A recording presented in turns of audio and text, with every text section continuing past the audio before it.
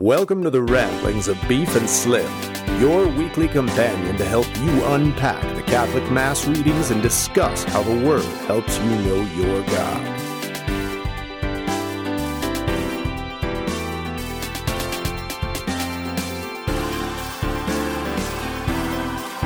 All music on this podcast is written and played by Mikey Needham. Mikey is a diehard supporter of Ramblings in the Catholic Church. If you are interested in having him play at your parish or church, go to mnband.com.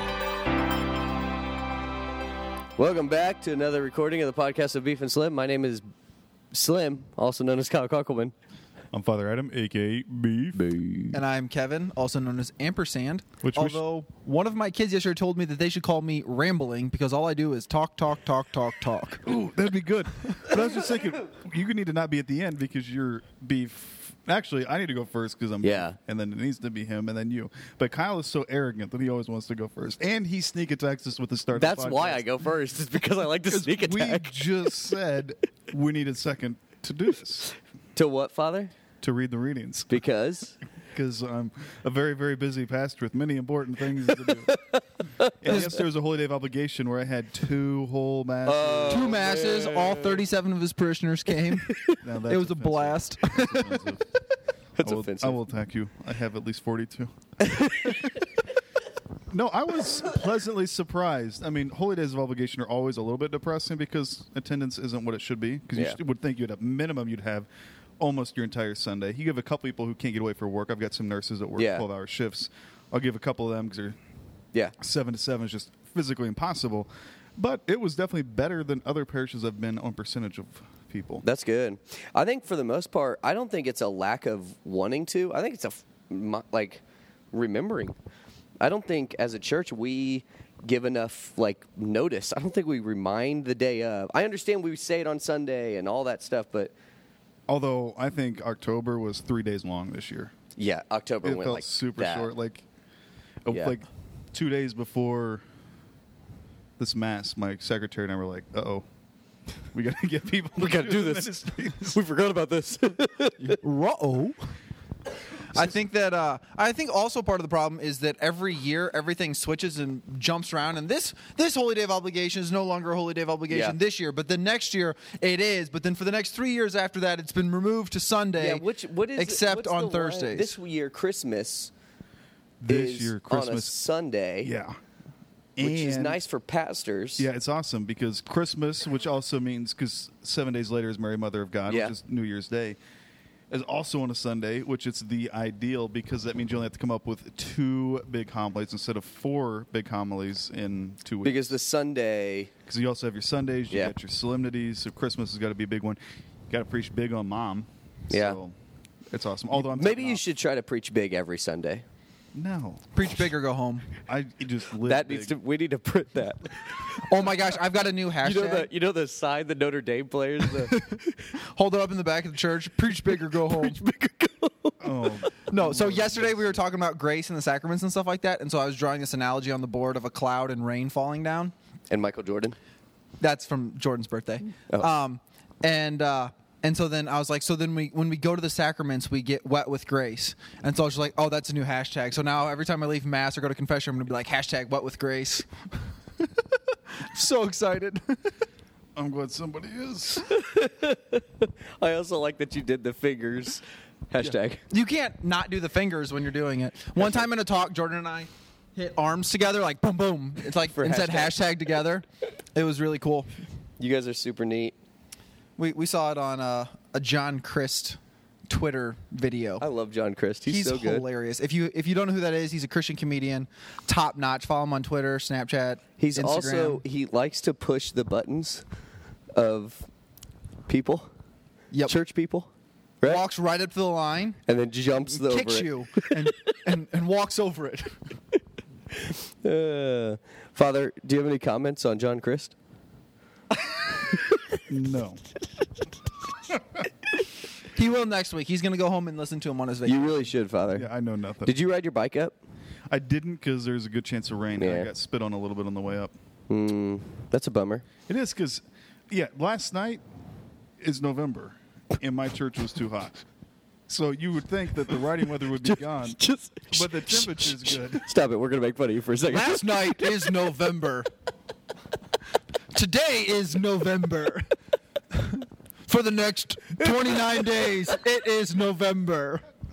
I was picturing just last night in his church, it was November. No other time. Just We only got one day of November there. I was speaking of the heat that we have had. It is going to be, I think, a mild winter. I'm hoping for at least I've heard it's supposed to be an extreme winter. I've heard it's supposed to be a brutal winter. Well, it's not showing up, so one way or another, it's going to be short. What are your farmer people telling you? I feel like they have a better idea of this than we do. Yeah, they have said that. They think it might be more mild because it's still 70-some degrees outside. I give a shot at 80 this week still. Yeah, I think what's today? Wednesday? So Thursday, there's a shot of 80. Yeah. It's crazy. I'm angry. Yeah, I'm okay with it. I hate winter. I'm fine. I'm gone next week in Baltimore, and it's still going to be in the 60s. Yeah, where are you going next week? I'm going to go learn how to be a new pastor. It's about Are you time, going to man. the Rebuilt Conference? No. Well, that's Baltimore. What did I say? New pastor workshop. I told him he needs to go check out that church, the Rebuilt Church up there in Baltimore. But that's not why you're going to Baltimore? No. No. Oh. Is I'm it going this weekend? There's a seminary there, Oh. so they've got a thing for new pastors. So That's Which cool. doing. seminary is it? I don't know. Holy Apostles? I don't know. That's in Maryland. He'll look it up on his drive I'll get an down. email. Are you flying? Yeah. You're not taking So your we bike? got all four of us. No, that'd be a long ride. Cruising There's four of us who've been newly assigned pastors this year, and all four of us are flying out on the same one, and three Okay. of us are coming home together. So If we're gonna you party. are at... Shh, stop talking. If you... What? I think we need to ask our listeners that if they're like Huh? a leather person, they should create like a leather jacket with a sweet patch on the back I'm scared for what that for could turn into. Father Adam to ride on his bike. You know, I'm just thinking about how every week we panic and go, oh my gosh, we have 4 minutes. We haven't gotten to the gospel yet. And here we are joking about leather jackets. And we're about to be 10 minutes into the...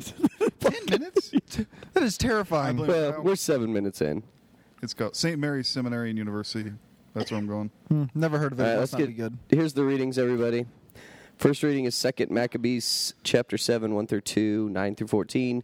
Second reading is 2 Thessalonians chapter 2, 16 through chapter 3, verse 5. And the gospel is Luke 20, 27 through 38. And I think Bacon is going to start off the first reading. Would you guys agree with me? I like bacon. I do like bacon, but I was going to say I'm really mad that they split Maccabees because it's like they cut out the good part of the movie. Like when you put it into like one of those Christian movie websites and it cuts out all the gore and the cursing and everything like that. They just cut all the good parts out of this reading. I'm really upset. Say more about that. Yeah, tell me what Well, so is- I mean, like it talks about like the third person like cruelly dying and the fourth person, the brother dying and everything like that. But it doesn't explain that like one brother they like skinned alive and then they cut out a dude's tongue and they chopped off some hands and some feet. I mean, they're not just like messing with these guys; they're like brutally it's torturing like Game them. of Thrones up in Yeah. there, torture. I would know. I haven't seen it, but I assume that it's like that. Don't watch Game of Thrones. It's definitely not appropriate to watch. It's really, really... But this, I mean, if you want to go read like some bros fighting for the Lord and getting murdered. Okay, well, tell us Maccabees about is a this great story. I place. don't understand the story. Okay, so there's these 7 brothers and their mother, and they're arrested for being Jewish. Has anyone ever seen Father Adam try to stretch? I miss it. Can we do He this gets his again? tongue out. Well, I get it, everybody. Nope, we're good. So there's 7 brothers and their mother. They're arrested for being Jewish, and they're tortured. And the king forces them to eat pork. So he's like, "I've got bacon," and they're like, "No." Which might be the most tempting food ever.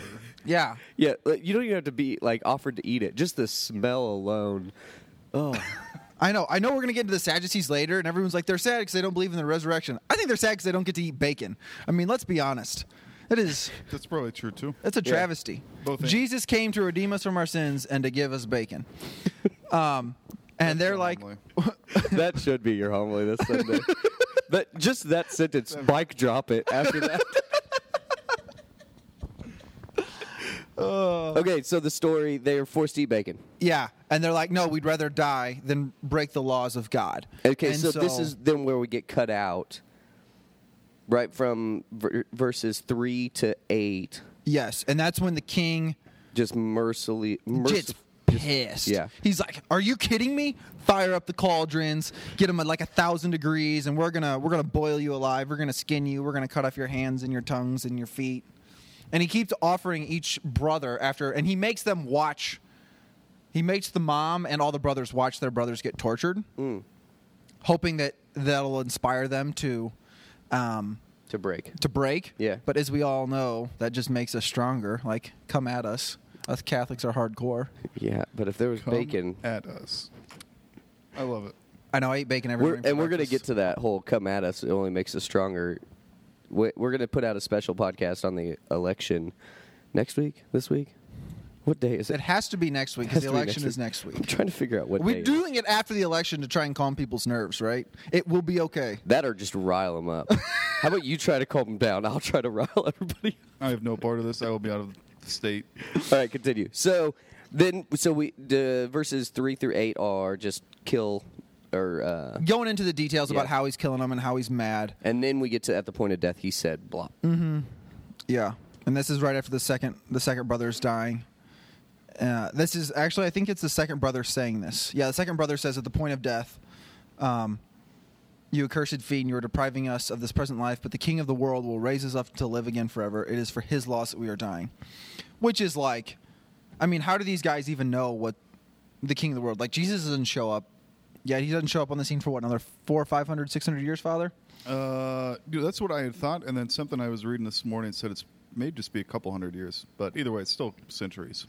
Yeah, but they're so confident in the resurrection and that these laws that they've been given are worth dying for. And these are the laws that Moses passed, right? Well, the laws are ones that started with the Ten Commandments, and then while they were out in the wilderness, and some stuff built up later, they had, was it 468, something like that ballpark. Just under 500 laws that they had come up with, most of which were just man-made. They made sense. They flowed from the laws on some things, but they were not essential to what it means to be a good practicing Jew out of necessity. Okay. So this reading, how do we relate this into our... What's the point of this? Why is this a reading? Go. Because, as always, the first reading ties into the gospel, which talks about the resurrection, which is what the gospel is talking about. Because as we're getting ready to enter into Advent here in a few weeks, we're getting ready to wrap up the liturgical year, because Advent is the beginning of the new year, so we're hearing about stuff at the end times. So Jesus' message has been getting much more direct. It's been getting stronger. It's also starting to speak of God's mercy, and now he is talking about the resurrection, because his death is getting ready to come at us. So I was thinking that it was pointing to us. I mean, yes, it ties to the gospel, all that stuff, but it was pointing us to the fact that this life is not the end of life. Like that we have to hold these truths. That's what I just said. That's what the resurrection is. I wasn't listening. I don't think I was listening. I don't actually remember what you said. Keep going. Anyway, the point is, this life is not the end of the life, right? Like that. With the resurrection, we're meant for more. But the weird part is that they would know the resurrection, and then the very last line of the life, there will be no resurrection to life. Which, anyway, I thought that was cool. Well, that's for the king. Yeah, his yeah, attendants. Like he's just like, no, there's going to be no resurrection for you. Like you're a scoundrel and a heathen, and the brothers are saying, the fourth brother is saying this to the king. Yeah. I mean, I feel like with Mel Gibson releasing Hacksaw Ridge, this week.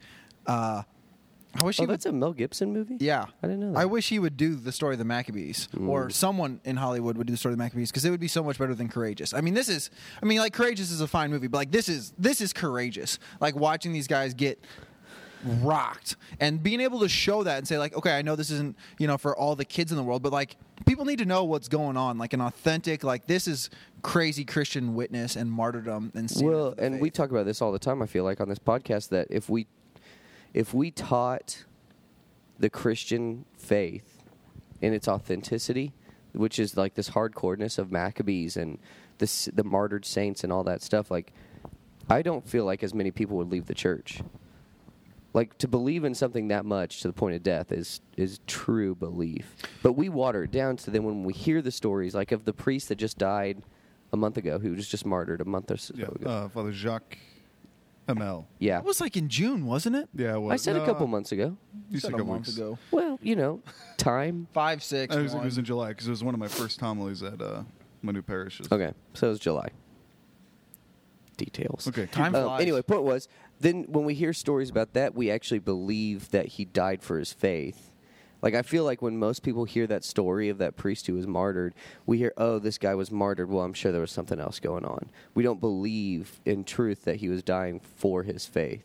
Does that make sense? Yeah. Yep. Oh, and I think that's why the church brings it up every year, is to remind people, how when I'm talking to these kids, like, I always want to get them on the topic of purgatory and heaven and hell, because when they start to hear about purgatory and that suffering that goes on there, and like, to be purified of all our things, and say, okay, this is why we want to suffer on earth, because like it's much easier here, like it's much better here, and then to avoid purgatory to get to heaven sooner is the goal. And to be reminded of that each and every year, and to have our priest preaching on that idea is so huge. Yeah. And I think part of it is we got to overcome the entire cultural aspect that we have going on right now, is the fact that most of our people in the pew have a third grade level understanding theology. Of the faith. They don't know anything much deeper. So I was listening to Bishop Barron, and a talk that he gave. And there it is. Just the rector of the seminary the other day. It was on 7 points for the new evangelization or something like that. And one of the things he was talking about, and this is something he's talked about before, and I think we may have talked about here, is that in every other field, like in high school, you're a 14-year-old kid, you read Shakespeare, you read this high-level drama play and have to wrestle with it. Or you read those great works in high school where no high school student is going to be able to fully grasp, but you start to get those ideas, you have those conversations about it, and yet we stop with just Jesus loves you, which is true, but we don't talk about this stuff in terms of actually wrestling with it. So I think a part of it is we have this whole demeanor of hippie Jesus, hippie faith, that as you read about people having their arms cut off, we envision it in cartoon VeggieTale mindset, and not the gruesome, what would it look like to have your skin ripped off of your body? Yeah. In RCIA this last week, I talked about how the Bible is full of these like manly, gory stories of John the Baptist. His beheading was the example I used. First of all, imagine, because we were talking about TV and do you have to avoid all stuff that's not, pure, so to speak. I said, you have to know where your temptation is, where it's bad, but the Bible is full of bad stories. What dance allowed the king to get rid of it off or have his kingdom away? Probably wasn't the chicken dance. And probably weren't a lot of clothes involved, if I'm guessing. And then to imagine a guy's head being lopped off and all the brain matter and goop hanging out on a tray as his head comes to. It's the same type of thing. Yeah. But when we read these stories, we fail to think of them, I think, in the gravity that we have. And part of it is also getting past that cultural fact that we were at, I think, third grade level theology. Yeah. And I think if we want to, when we're trying to reach our people, so many of the people that we're talking to and preaching to and ministering to are in almost like just riding on comfort chairs, that there needs to be some shock and awe, and the Bible definitely provides that. And one of my favorite ways to suck the air out of the room is to go back to the apostles and be like, these poor itinerant fishermen are, we're flayed alive, we're roasted alive, we're dragged by horses, we're crucified upside down, and go through the abuse that happened to them, and like, even if they've heard it before, they all just like get really quiet and are just like, holy cow. And because we forget about that. Like, we just kind of push that away because we don't want to think about that aspect of our faith, but it's the part that draws us back in, are those incredible witnesses. Yeah, I'm trying to figure out how to tie in the second reading. And you tried, Kevin. I just don't understand what you're trying to do here. Strengthen and guard you, hopefully better than the 7 brothers. So in there, he says that, may our Lord Jesus Christ, God and Father, who has loved us and give us everlasting encouragement and good hope through his grace, encourage our hearts and strengthen them in every good deed and word. And so I just made the joke that, like, hopefully he gives us more strength and guards us better than he guarded the 7 brothers. Yeah. Obviously he gave them a ton of strength. And, like, at first glance, we're like, well, he didn't do a very good job of guarding them because they got, flayed alive. Mm-hmm. They weren't delivered from the perverse and wicked people. They were handed right over to them. And I think we get scared sometimes that we're going to be delivered up into the hands of those people. And we don't have trust that the Lord is faithful and that he's going to lead us and protect us from the evil one in a great way. Okay, so there's a line, finally, brothers and sisters, pray for us, so that the word of the Lord may speed forward, and be glorified. That is such a cool line. Like the idea that the gospel moves forward even amongst the perverse and wicked, that we pray for the speed of the gospel to hit hearts and to resonate with people. I think that's such a cool line. Mm-hmm. That's cool. Somebody else talk. So this passage, or this part of the letter at least, is referencing, and so last week I think we had where Paul's talking about if you get a letter that has a different message with my name on it, then don't listen to it. Someone had put something out there focused on eschatology, which is theology, discussion, thinking about last things. So when we die, when we're done here, our heads get lopped off, or our skin gets ripped off and whatnot. Talking about this stuff, and it was not in line with the gospel. So he's trying to reaffirm the people in everything that he said before and what's in line with the message that Jesus has given us. And so it's definitely what we've got going on here. So to tie on that theme of the 7 brothers, I blanked on who they were, that he will be given us strength. And so it does, again, it gives very much the sense that we are going to be in the midst of a battle. We'll be in the midst of a struggle and a trial, and we're going to have to continue to go forward. But God is going to stay with us in the midst of it.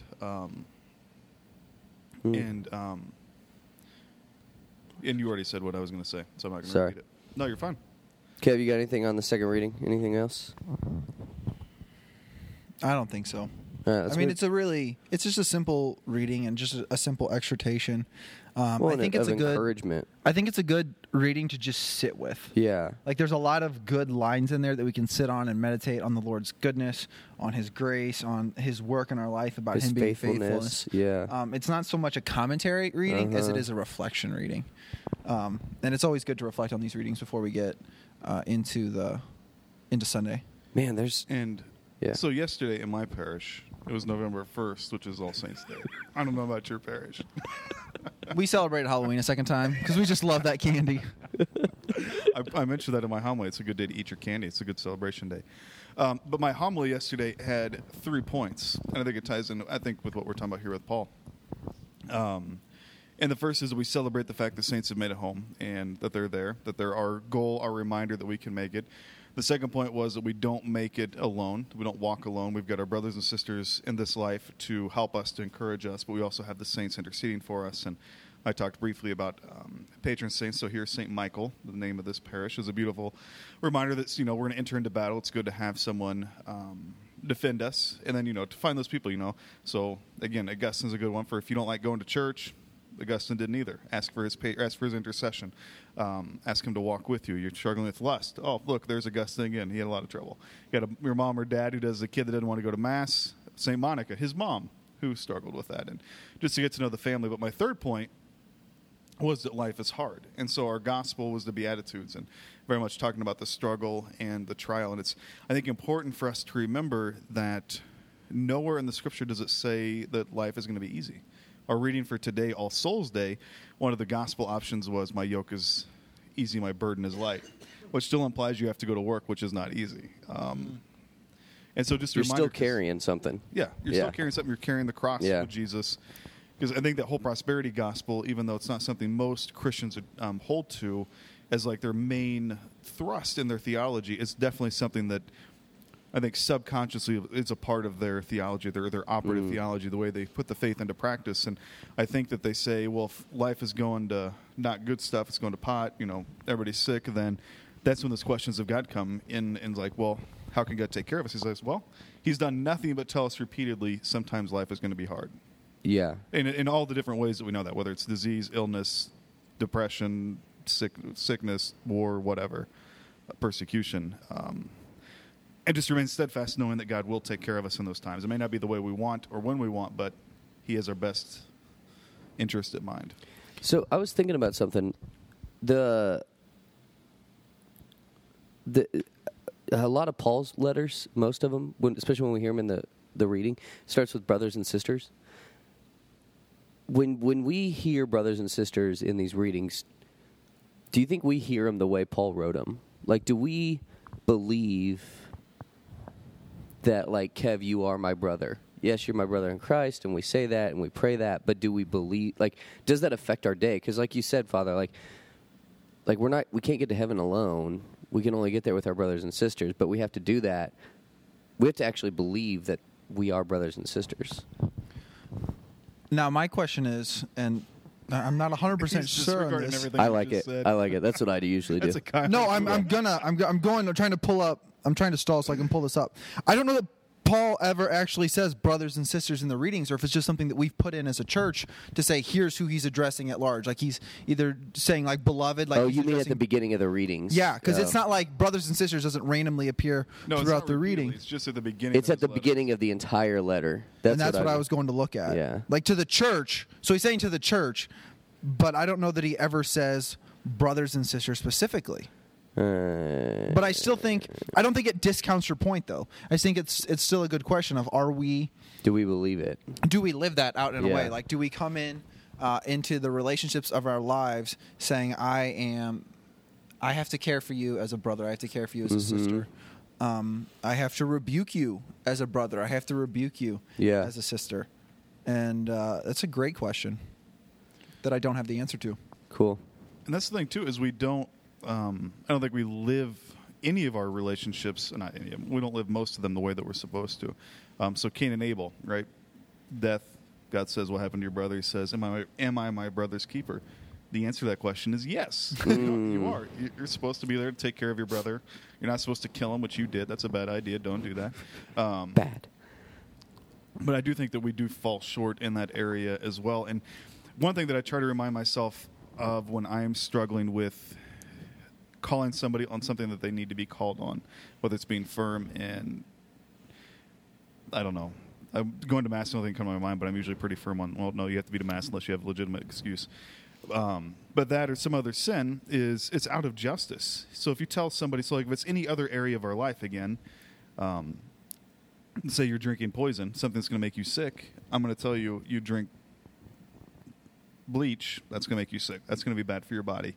And to do the same thing with our souls, I think we need to take that attitude of what true justice is, of helping our brothers and sisters at those times, or being there to walk with them in the midst of their struggles, and to realize that just staying away isn't always the best option if they're going through a struggle. Sometimes we need to say, if nothing else, I'm praying for you.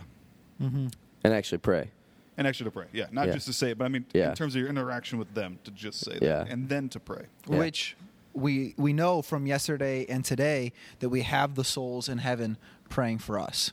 And like, so we're called to do what in heaven, like that's what it is. We're praying. And I love when the kids ask me like, what's heaven like? Well, I'm like, well, we're praying. Yeah. Always. And they're like, really? Like there's like no golf or anything? And I'm like, no, you're praying. And they're like, that sounds awful. And I go, I know. I promise it's going to be worth it.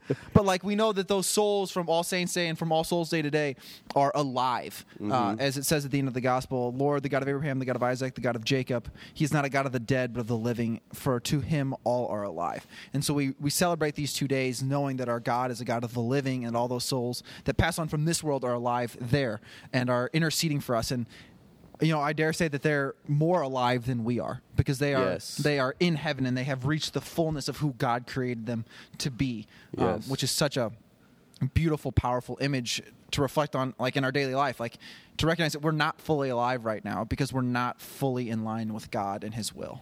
Okay, so I had a question that might be a little bit off topic, but I'm going to go with it anyway, so I hope that's okay. What I have ran into, we have a couple teens that come to Life Teen that are not Catholic. And one of the girls that comes, her and I have gotten into a discussion before, and any answer I give her is never the answer that she asked. But I think a lot of Catholics would either unknowingly just do this or are questioning this as well. Why do we believe in intercessory prayer? Like the All Souls and stuff like that. That's a big difference between the Catholic Church and the Lutheran Church, or Catholic Church and the Baptist Church, for instance. So where... Somebody talk. I'm going to steal this one, and I'm going to let you give a way better answer after me. I don't know about that, but go. The story that I just keep throwing at people's life is the wedding feast at Cana, where Mary comes to Jesus and says, hey, they need more wine. And Jesus is like, it's not my time. Like, what does this have to do with me? And Mary's like, okay, do whatever he says. And like that literally shows the power of prayer, because it brings God's ministry from the future into the present. Like, that's the power of prayer, is it can literally change the course of history, because Jesus says, it's not yet my time. I'm not supposed to start doing ministries. I'm not supposed to enter into the field yet. Like, there's still time before my ministry's supposed to start. And Mary says, no, it's praying, and it's coming now. Yeah. And when we pray, we bring the kingdom of God from the future into the present. Oh, I like that answer. So do I. Good job. Thank you. Do you have more? It is. Well, we've got that whole idea of it's not enough. I mean, we've got that example. We want to walk side by side. And I think it goes along with the whole idea that God chooses to have us take part in his creative acts. So the very beginning of creation, God creates everything. He gives Adam and Eve a job in naming, so he gives them some dominion, some power, and he says, go be fruitful, multiply. Go continue my act of creation. So he wants us to work with him. And so I think that's a part of why he chooses to allow us to be intercessors for one another. And if we're going to do it in this life, as we have with Mary at the wedding feast of Cana, why would that stop when we're done in this life? When we're even closer to God, we're closer to the people who we're supposed to be, which is what we will be when we're in heaven. Why would God not want us to continue that when we're closer to him? And just also to speak just briefly, because I don't know exactly where it is in the Old Testament. I will tomorrow when I teach us at RCI because it's in my notes. But in the Old Testament, there's a habit of praying for those who have died. It's after one of the battles. Oh, yes. I've looked at his notes since last year. It might even be in Maccabees. But there's a place where after the people have died, they're praying for them. And the only way that it makes sense to pray for them, and this goes along with Purgatory, too, which we celebrate today in recorded time of the Feast of All Saints, or of All Souls, that there are men and women who are in Purgatory on their way to heaven. They have to be purged or cleansed of some of their sinliness before they're ready to enter into God's presence. But there's obviously something that happens after this life. And so it's also a part of our tradition that goes back well before the time of Christ. So we pray for those who have died. So it works on both parts. It's been in our tradition forever. As well as why would God stop having us help one another? Yeah. And I just wanted to put a quick clarification on something Father said there, because I think people would misinterpret it. When he said cleanse of our sinliness, it's cleansed of our attachment to our sins. Yes. Yes. Confession Yes. cleanses of our Yep. of our sinfulness, but the attachment still remains. Yes. That's why we have purgatory. That's why you keep saying the same sins every time you go to confession. Yeah. Amen. Or not, Yeah. hopefully, all of the exact same. But So I just did a quick little search, and one story that came up from the Gospels is Christ prays and Lazarus rises from the dead. oh, there's that too. I never would have thought of that one, Neither would I. but it's also Jesus. But he's also man. That's full God, full man. He would weep in his humanity. Yeah. I love that we go to that story for the first time. That we're like, oh, that's when Jesus rose someone from the dead. Like that's the first time he did. But he rose. Was it Jairus' daughter brought her back from the dead first? It just wasn't as big of a deal because it was only for a couple hours. Isn't Peter's mother-in-law? She was just really She was sick. sick. Oh, okay. Yeah. I always get these people confused. I mean, Lazarus is dramatic because it's like 3 days long, and he Yeah. waits for him to die. And he Surely was there is a stinky. stench. Yeah. Okay, let's get to the gospel. We only got like 5 more minutes. So the Sadducees, because they couldn't eat bacon. And no resurrection. And no I can see both resurrection. hands. And no On both resurrection. hands. You can only handle one of those crosses. That joke never gets old. Somebody go. I mean, I think we've been talking about the gospel this whole time. Yeah. And it just is so applicable. And I love the way that Jesus always talks about like these big things in the gospel. And it seems like Paul brings it back to the practical in the readings. Like a lot of the stuff that he says like is a practical reflection on what it takes and means to have the strength to be guided into the life of the resurrection. But here Jesus is just like breaking down all these teachings, but he's really just focusing on like, you guys don't know what the resurrection is going to look like. Like you are going off Moses and what Moses has said, which was good, but like I'm bigger than Moses. I created Moses, and I'll tell you what this looks like. So that's true. And I just need to interrupt. didn't know if you that were blank, going to. That weird awkward silence pause was for. That was because Father wants coffee, and in our shared document, I need cock. bolded the coffee with 10 exclamation marks. I need coffee before our next podcast. I'm tired. Anyway, bless you. With this, thank you. So one commentary I was reading, it was something that Kevin said, but I forgot about it because Kyle's rant on coffee in my typing. It's talking about how the Sadducees here have a very what they're downplaying, their understanding of the resurrection. They don't believe in it, but what understanding that they have is very juvenile. It's very naive, and Jesus is saying what you understand the resurrection to be and what you're rejecting, I guess would be kind of what we would say. I agree with your rejection of the resurrection the way that you understand it. So what Jesus is saying is everything in this life is a foretaste of what's to come. And so he's talking about marriage here. He says, oh, geez, where'd it go? Moses, where's the line? Now at the They resurrection, will no whose longer wife be will that married. be? The children of this age marry and remarry, but those who are deemed worthy to attain to the coming age and the resurrection of the dead neither marry nor are given in marriage. Okay, good. That's the thing. So in heaven, we will not be married. So Oh. Kyle will no longer be married. Kevin will no longer be married. When they so enter weird. into God's presence, because it's for this life. And so that old phrase, till death do us part. Kyle and Kevin are not married to each other, which is what Kyle's giggling about. We both just gave each other like this eye. Like, No, I don't know. That's not what I was doing. I was thinking about the stress of not being married in heaven. Like, I mean, I love being married. It's a great sacrament, but it was raised to the level of a sacrament for a reason because it's hard. And getting to heaven and just being like, woo, get to take that cross off my back. I love you, honey. I'm sorry. Kyle won't be married to Monica anymore, and Kevin won't be married to Daria anymore. tomorrow. Lord have mercy. Sorry, Kevin. And the reason is marriage is a sign that points to God's Trinitarian love. And we've talked about that before a little bit. But in short, in the Trinity, there's an eternal exchange of love between the Father and the Son. Father pours himself completely in the Son. Son takes that love, returns it to the Father. That love is so real and tangible, it is the Holy Spirit. And Kevin now has a couple kids, which mirrors that. He and his wife offer their love to each other completely, where they have to name that love a few months later. Kyle, we're waiting on Kyle and Monica Settle down. to enter into that. Settle Don't down. accidentally make people think that you might be pregnant, so we're waiting on that. I should start sending him daily GIFs encouraging. Encouraging it. Just the Elmo one. But once we enter into God's presence, we no longer need that sign. And so that sign will disappear and we'll be in God's love. And the love that we have, I it's like not that that. will be lessened between you guys and your spouses. It will be magnified because you'll be in God's presence. You'll have those attachments to sin removed, so you'll be able to receive and offer love much more completely, in fact, as perfectly as you can.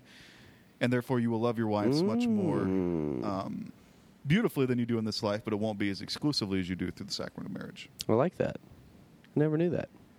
You probably covered that in marriage Yeah. prep. I just wasn't I'm listening. sure we did like 8 times. Most likely. I also wanted to touch on, because I know we're running out of time. Yeah, we really are. This line here at the end, they can no longer die for they are like angels. And I think that's one of the places that people get the idea of, oh, we go to heaven and we become angels. But you definitely do not become Nope. an angel when you die. Where are you? We are there they are. like angels. You're still a person. We're still a person. Human being. We are like angels because when we are in heaven at this point, we are pure spirit, pure soul. Angels are also pure spirit, pure soul. But there is a distinction there between us and angels. So And we will get our bodies back when the resurrection of the... darn tootin', and we'll be able to do dope things like fly and walk through walls and just appear and disappear. That would be super awesome. I'm really excited for Oh that. man, that'd be awesome. That's what I tell people. If you think you're not sure about heaven, you're going to get to fly. And they're like, okay, I'm in. What do I have to do? All right. What do we need to end on? Because we need to wrap this up. I just got to make a comment here that Kevin made a note in our show notes. Is heaven worth more than bacon? I mean, like, we're talking about the resurrection and the gospel. The first reading is, I mean, they're giving up bacon and saying, I'm going to resurrect. And so, like, I mean, it just begs the question. Like, Yeah. is heaven worth more than bacon? False question. This is what heaven will be. Bacon. It will be a conveyor belt of cooked, perfectly bacon into right my in- mouth. I imagine Homer Simpson. That